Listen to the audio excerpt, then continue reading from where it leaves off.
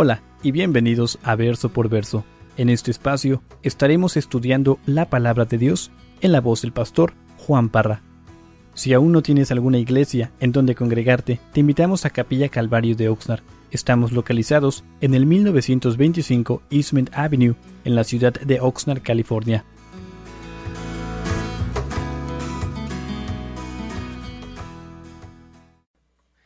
A Mateo capítulo 22. Hermanos, hemos visto la última semana de vida de nuestro Señor Jesucristo y hemos visto cómo la persona de Jesús ha sido cuestionada concerniente a su autoridad, a su santidad. Su persona en sí ha sido cuestionada.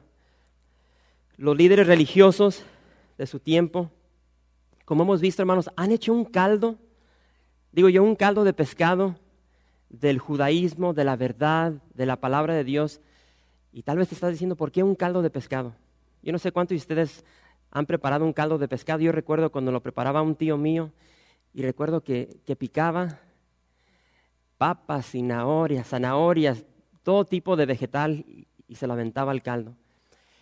Y hermanos, esto es lo que han hecho los líderes religiosos en el tiempo de nuestro Señor Jesucristo. Ellos han hecho una religiosidad de lo que Dios había establecido para su pueblo y han agregado a la verdad mentira, hipocresía, cargas pesadas que ellos mismos no podían llevar, placer. Y estos fariseos, estos saduceos, han estado en campaña en contra de Jesús. ¿Para qué? Para destruirlo. Y Jesús los confronta ¿con qué? Con la verdad. Simple y sencillamente los confronta con la verdad y les echa en cara lo que ellos eran. Y eran una bola de homicidas. Y eso es lo que vimos en el capítulo 21. Jesús los acaba de derrotar, les acaba de demostrar a las multitudes que estos líderes religiosos son unos hipócritas. Y hermanos, lo que quiero que nosotros entendamos es de que a pesar de que estamos rodeados de mentira, de falsedad, la mentira nunca va a prevalecer contra la verdad. La mentira nunca va a prevalecer contra la verdad. Por tanto, hermanos, los fariseos, los saduceos ya no pueden con Jesús. ¿Qué es lo que van a hacer? Van a buscar ayuda. Y fíjense lo que vamos a ver aquí en el verso 15. En Mateo 22, verso 15 dice de la siguiente manera: Entonces se fueron los fariseos y consultaron cómo sorprenderle en alguna palabra. Y le enviaron los discípulos de ellos con los herodianos diciendo: Maestro, sabemos que eres amante de la verdad y que enseñas con verdad el camino de Dios y que no te cuidas de nadie, porque no miras la apariencia de los hombres. Y aquí nos detenemos. Hermanos, aquí vemos en el verso 15 que Jesús declara esa verdad al punto donde los fariseos, ¿qué hacen? Se dan la media vuelta y se alejan de Jesús, se alejan de la presencia de Jesús. ¿Por qué? Porque Jesús les sacó sus trapitos. Los avergüenza delante de la multitud. Por tanto, dice que ellos se juntan y están tramando algo. Dice aquí en el verso 15 que ellos quieren sorprender a Jesús. Hermanos, esa palabra significa atrapar, significa enredar. Esa palabra se usaba para describir cómo en aquel entonces atrapaban a los pajaritos. Y es lo que quieren hacer estos líderes religiosos, en sí los herodianos, con la persona de Jesús. ¿Y qué es lo que hacen? Estos fariseos envían a sus discípulos, a los herodianos. Ellos mismos no van, sino que envían a sus discípulos. Los envían con un solo propósito. Y hermanos, yo no sé cuántos de ustedes han estudiado concerniente a este grupo. En sí, sabemos muy poco de los herodianos. Sabemos de que en la palabra de Dios solamente son mencionados en otros 2 versos, en el capítulo 3 de San Marcos y en el capítulo 12. No sabemos mucho sobre ellos. No son mencionados por el historiador Josefo, no son mencionados en el Talmud. Es poca la información que tenemos de este grupo. Lo que sí sabemos era de que era un movimiento político y ellos estaban al lado de Herodes el Grande y de allí empiezan a seguir a los Herodes que siguen después de él. Ahora, en cambio los fariseos eran religiosos. Yo no sé cuántos de ustedes conocen personas religiosas. Los fariseos eran un grupo, un partido religioso extremadamente religioso y se oponían al tributo de César. Y ellos tenían muchas razones por esta oposición. La primera, hermanos, no se querían someter a ningún gobierno gentil. Y los romanos, si se puede decir, era un gobierno, una nación gentil que no se puede comparar con ninguna otra nación. Aparte, sabemos de que el emperador era reconocido como ¿qué? Como un dios. Y para los judíos esto era blasfemia. Y también los fariseos no querían dar su dinero, su tributo a esta nación. ¿Por qué? Porque los romanos agarraban ese tributo, ese dinero, y lo usaban para el mantenimiento de todos sus templos. Y yo no sé cuántos de ustedes se dan cuenta que el día de hoy los impuestos que tú y yo damos se utilizan para el aborto. Yo no sé cuántos de ustedes sabían eso. Hermanos, estamos aportando a la matanza de niños por los miles y miles anualmente. Hermanos, recordemos que Israel está bajo el yugo de Roma. Y cada vez que ellos daban un tributo, cada vez que ellos daban su dinero, cada vez que pagaban su impuesto, ellos eran recordados de esa libertad de la cual ellos no gozaban. En cambio, los herodianos sabemos que estaban a favor de un gobierno romano, estaban a favor de esos impuestos que se dieran a la nación de Roma. Esos fariseos chocaban con los herodianos, tenían ideas opuestas, eran enemigos mortales, se odiaban. Pero aquí vemos de que estos dos grupos que se odiaban se unen con un solo propósito, con el propósito de destruir a la persona de Jesús. Estos herodianos, hermanos, creen que pueden llegar ante la presencia de Jesús y engañarlo con palabras. Y veamos cómo se acercan a Él. Fíjense, se acercan a la persona de Jesús sin sinceridad. Se acercan a Jesús sin honestidad, con engaño, con mentira, con deseos egoístas. Se acercan a Jesús con adulación, con halagos. Y yo te pregunto en esta tarde, ¿cómo te acercas tú a la persona de Jesús? Hermanos, es tan fácil llegar ante la presencia de Dios y nosotros mismos creer que nos acercamos a Él con verdad y es un engaño. Engañoso es el corazón, dice la palabra de Dios. ¿Cómo te acercas tú a la persona de Dios? Ellos llegan y le dicen, Maestro, sabemos que eres amante de la verdad. Maestro, sabemos que enseñas con verdad el camino de Dios. Maestro, sabemos que no te cuidas de nadie porque no miras la apariencia de los hombres. Hermanos, estos elogios estaban huecos, estaban vacíos. ¿Cuántas veces llegamos delante de la presencia de Dios con falsedad, con adoración hueca, vacía? Solamente es una apariencia. Llegamos aquí en la iglesia y queremos fingir y no queremos que la gente que está a nuestro lado diga, tío, que no está adorando. Y aparentamos una adoración real, pero es falsa. Hermanos, Jesús no era su maestro. Ellos no amaban la verdad. Ahora yo te pregunto, ¿tú amas la verdad? ¿Amas tú la verdad? ¿Qué tanto la buscas? Hermanos, acabamos de terminar una lección. Qué tristeza saber que después de esta lección el 71% de hispanos votaron por nuestro presidente. El 71%. Qué tristeza aún, peor que el 71% de hispanos, saber que más de 6 millones de supuestos evangélicos votaron por el presidente. ¿Qué nos dice esta lección? Hermanos, hay un engaño en los días en los cuales estamos viviendo. Un engaño donde lo que es bueno llamamos maldad y a la maldad llamamos bueno. Y vamos a llegar, pero aquí más adelante, en el capítulo 24, no tienen que voltear ahí. Jesús está hablando sobre los últimos días, el final del siglo. Y los discípulos llegan a Jesús y le dicen, Jesús, enséñanos. ¿Cuándo va a suceder esto? ¿Cuál es la señal? ¿Y saben cuál fue la primera frase que sale de la boca de Jesús? Jesús dice, mirad que nadie os engañe. Mirad que nadie os engañe. Más de 6 millones de evangélicos fueron engañados en estas elecciones. Y hermanos, yo les dije meses atrás, es una lección bien interesante porque tenemos dos personas en sí que son anticristos. El Dios al cual sirven los mormones no es el Dios de la Biblia. Y el Dios de Obama tampoco es el Dios de la Biblia. Entonces, ¿por cuál votar? Tenemos que votar por el mejor de los dos. Uno está a favor de la vida, el otro está a favor de la muerte. Uno está a favor de los homosexuales, o los matrimonios homosexuales, el otro estaba en contra de eso. Entonces, podemos ver ahí quién está más cerca de la verdad. Y vemos de que estos herodianos se acercan a Jesús y no amaban la verdad, no enseñaban el camino de Dios. Ellos sí miraban la apariencia de los hombres. Hermanos, eran hipócritas, eran mentirosos, homicidas, tal como Jesús lo había declarado. Y fíjense la pregunta que le hacen a Jesús, ahí en el verso 17. Dinos pues, ¿qué te parece? ¿Es lícito dar tributo a César o no? ¿Es lícito dar tributo a César o no?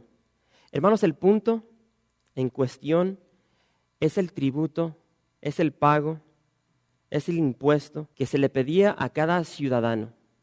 No importaba si eras mujer o hombre, era un tributo, un impuesto de un denario.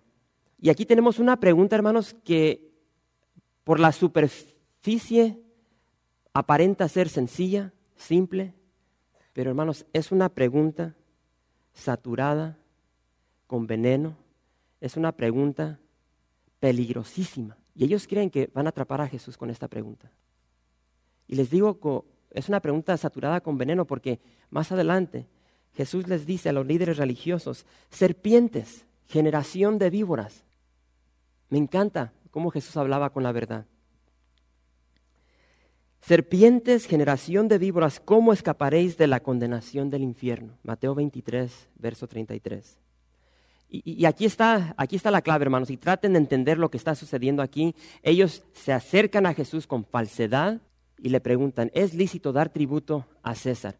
Si Jesús en ese momento contesta que no es lícito dar tributo a César, los fariseos, la multitud que estaba a su alrededor, iban a empezar a aplaudir, a darle palmazos en la espalda. ¿Por qué? Porque los fariseos, tanto como la multitud, odiaban a los romanos y no querían estar bajo la opresión de Roma. Pero los herodianos, si Jesús contesta, no es lícito dar tributo a César, iban a correr con Poncio Pilato y lo iban a declarar ante el gobierno de Roma como traidor de Roma. Pero si Jesús contesta que sí es lícito dar tributo a César, entonces los herodianos van a estar aplaudiendo, palmando a Jesús.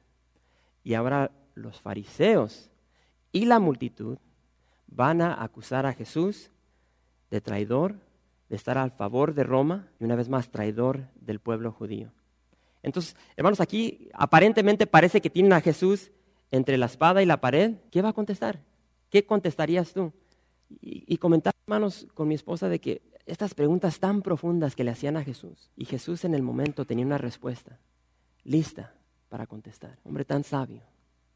¿Por qué? Porque era un hombre que amaba la verdad. Desde su niñez estudió la palabra de Dios. Pero fíjense lo que contesta. Verso 18. Pero Jesús, conociendo la malicia de ellos, les dijo, ¿por qué me tentáis, hipócritas? Mostradme la moneda del tributo. Y ellos le presentaron un denario. Entonces les dijo, ¿de quién es esta imagen y la inscripción? Le dijeron, de César. Y él les dijo, dad pues a César lo que es de César y a Dios lo que es de Dios. Oyendo esto, se maravillaron y dejándole, se fueron. Antes que nada me encanta porque Jesús les dice lo que son, hipócritas. Decían algo, pero sus intenciones eran otras. Eran actores que se estaban escondiendo detrás de sus máscaras. Y Jesús rápidamente dice que reconoció que su malicia. Hermanos, esa palabra, y fíjense, hermanos, muchas veces pintamos a Jesús de una manera que no es real, que no se encuentra en la palabra de Dios. Pintamos a un Jesús que no puede apachurar una hormiga. Pero si lees la palabra de Dios, hermanos, te das cuenta de que Él era un hombre duro y a la gente le decía su verdad. Aquí vemos de que Él reconoció su malicia, reconoció su iniquidad, reconoció su depravación. Ese es el Jesús de la Biblia. Y Jesús rápidamente le dice, ok, denme una moneda. Tráiganme esa moneda que dan. Y repito, cada hombre, cada mujer tenía que dar esa moneda, ese denario, una moneda de plata. Y esta moneda, hermanos, tenía la imagen de Tiberio de un lado y atrás por igual tenía la imagen de él, pero estaba sentado en su trono.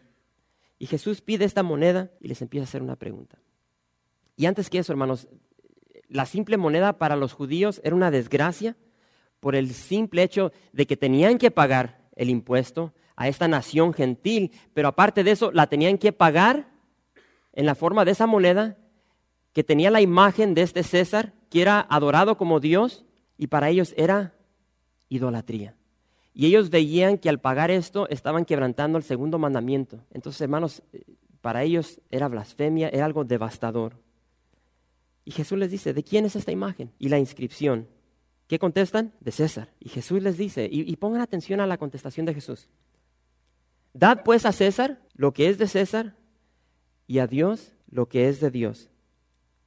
Y hermanos, esta respuesta de parte de nuestro Señor Jesucristo les enseñó algo a ellos y nos puede enseñar algo a nosotros el día de hoy. Es relevante para nosotros aún el día de hoy. ¿Y qué más relevante que en este momento donde acabamos de terminar estas elecciones? Así es que quiero que vayan conmigo y quiero que veamos algunos versos. Vayan a Romanos capítulo 13. Y vamos a terminar en esta tarde viendo algo muy importante en la vida del cristiano. Romanos 13, verso 1. Si tú estás aquí en esta tarde y te consideras un cristiano, ¿qué es un cristiano? Es una persona que se ha arrepentido de su pecado. Y no solamente que se ha arrepentido, sino que le ha dado la espalda a ese estilo de vida de pecado. Y ha rendido su vida al señorío de Jesús. Y ahora vive su vida en obediencia a las cosas que le agradan a Dios y no a su persona. Y si tú eres un cristiano, Dios demanda de ti que tú honres y obedezcas tus autoridades. Y aquí nos dice Pablo en Romanos 13:1, dice, sométase toda persona a las autoridades superiores, porque no hay autoridad sino de parte de Dios, y las que hay por Dios han sido establecidas. Nos guste o no quien esté en la Casa Blanca, es nuestro presidente y debemos honrarlo, respetarlo, porque Dios lo ha puesto ahí. Sométase toda persona a las autoridades superiores, porque no hay autoridad sino de parte de Dios, y las que hay por Dios han sido establecidas. Primera de Timoteo 2. Primera de Timoteo 2, verso 1 y 2. ¿Estamos ahí?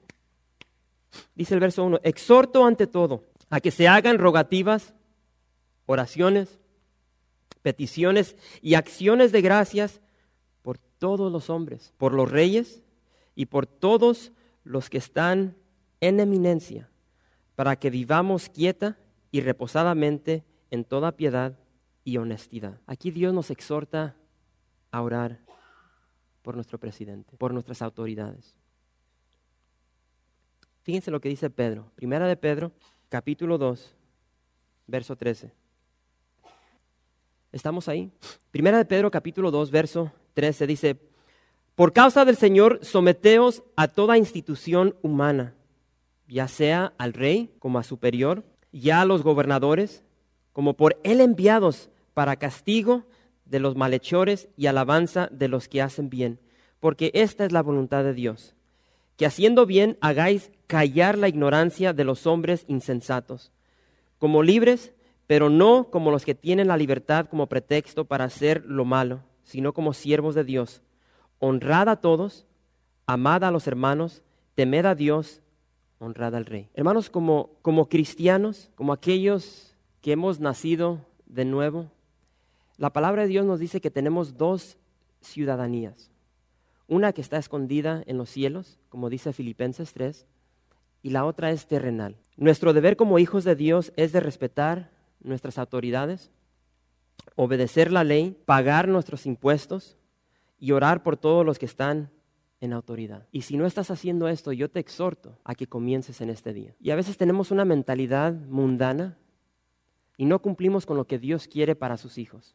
Hay muchas personas que se pasan de lanzas, no quieren pagar sus impuestos, andan con mentiras, con chuecuras. ¿Cuándo fue la última vez que oraste por tu presidente, por tus gobernadores? La palabra nos exhorta a hacer esto. Los herodianos le preguntaron a Jesús, regresando al punto, ¿es lícito dar tributo a César o no? ¿Es lícito dar tributo a César, sí o no?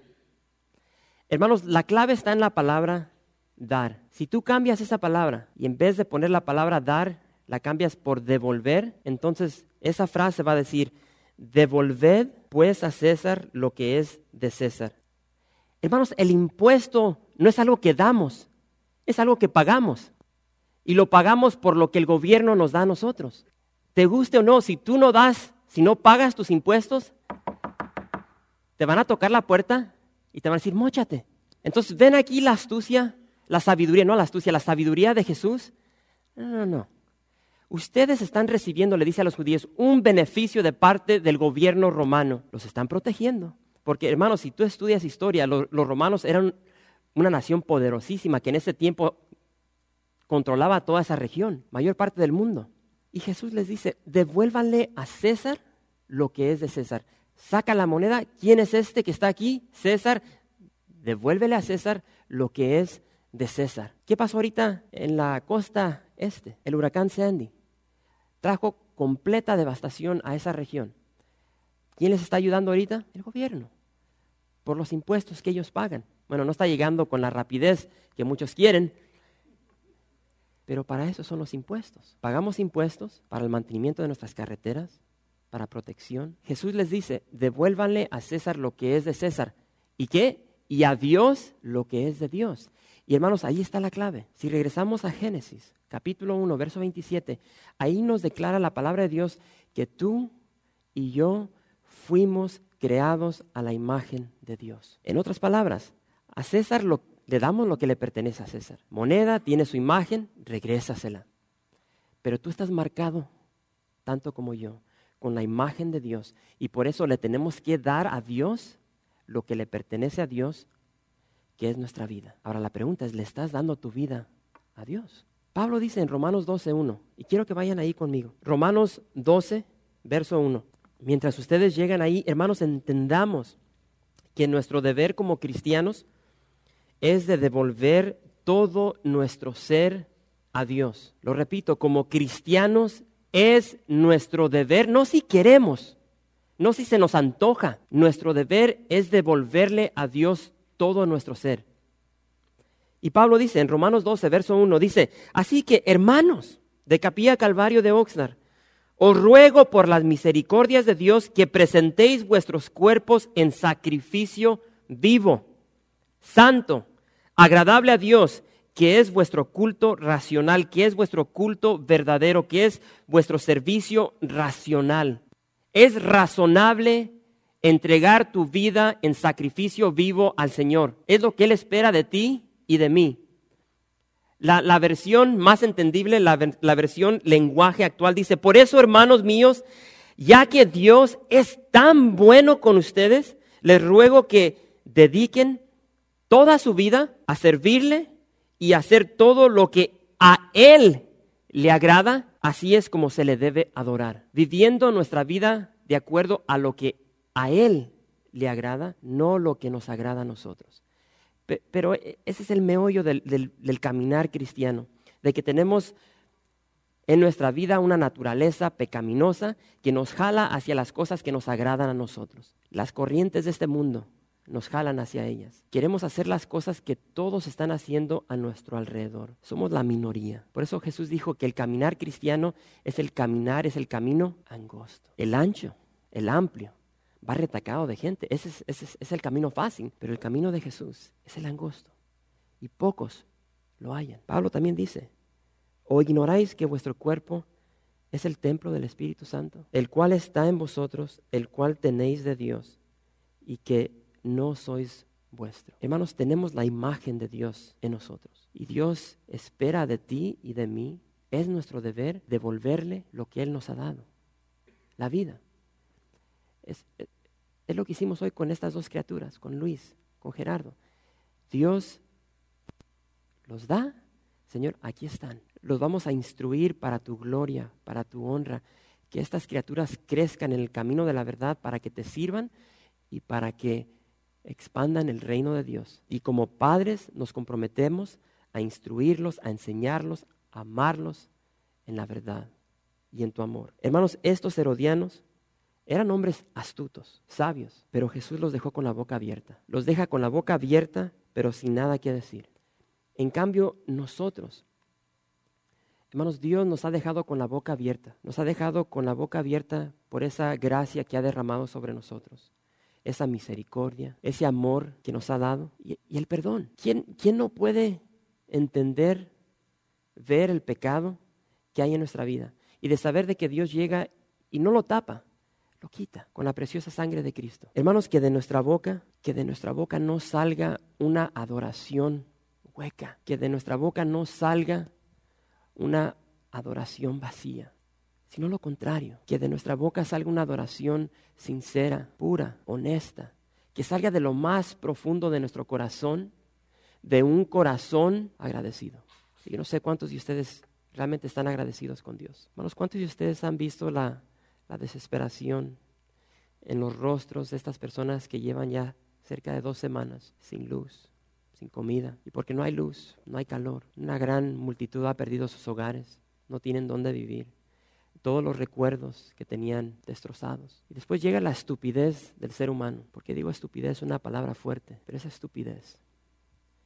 Porque tienes personas de todas partes del mundo que han dado comida para estas personas. Y se les envía esta comida. Y los gobernadores no la reciben, la rechazan. ¿Por qué? Porque esta comida no tiene etiquetas que dice cuántas calorías, cuánta grasa, cuánta sal. Y la gente se está muriendo de hambre. Y las autoridades dicen, no podemos recibir esta comida. Ahora, si eso no es estupidez, no sé qué sea. Pero ese es el mundo en el cual estamos viviendo. Hermanos, ¿cuánto necesitamos de la verdad? Y esa verdad la vamos a adquirir aquí. Yo les exhorto, en el amor de Cristo, que sean sinceros consigo mismos y con Dios. Que no seamos como estos fariseos, escribas, herodianos, hipócritas, homicidas, que cuando lleguemos a la presencia de Dios, lleguemos con sinceridad. Y si no vamos a llegar con sinceridad, digo que mejor no llegues. Si quieres vivir en el pecado, dale gas.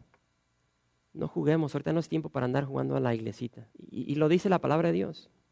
¿Sí? Yo te quiero frío o caliente, porque si llegas tibio te voy a vomitar. Es que si todavía quieres andar ahí en el mundo, con las cosas de este mundo, dale vuelo a la hilacha. Cuando estés listo de llegar ante el Señor, llega con esa sinceridad, esa humildad, porque Él te quiere por completo, porque Él dio todo lo que Él tenía, dio lo mejor que Él tenía. El Padre dio a su Hijo. Hermanos, tenemos que escuchar la verdad, y la verdad duele, pero la necesitamos, porque es la verdad la que transforma, es la verdad la que cambia. Gracias por visitar calvariooxnard.org. En este sitio web podrás encontrar información fresca cada semana, como los servicios previamente grabados, los cuales están disponibles para ti, para que los puedas escuchar en cualquier momento. Estamos seguros que este material será de gran edificación espiritual para tu vida y para tu familia. La visión de Capilla Calvario de Oxnard es ser como Jesús, aprendiendo y viviendo la palabra de Dios.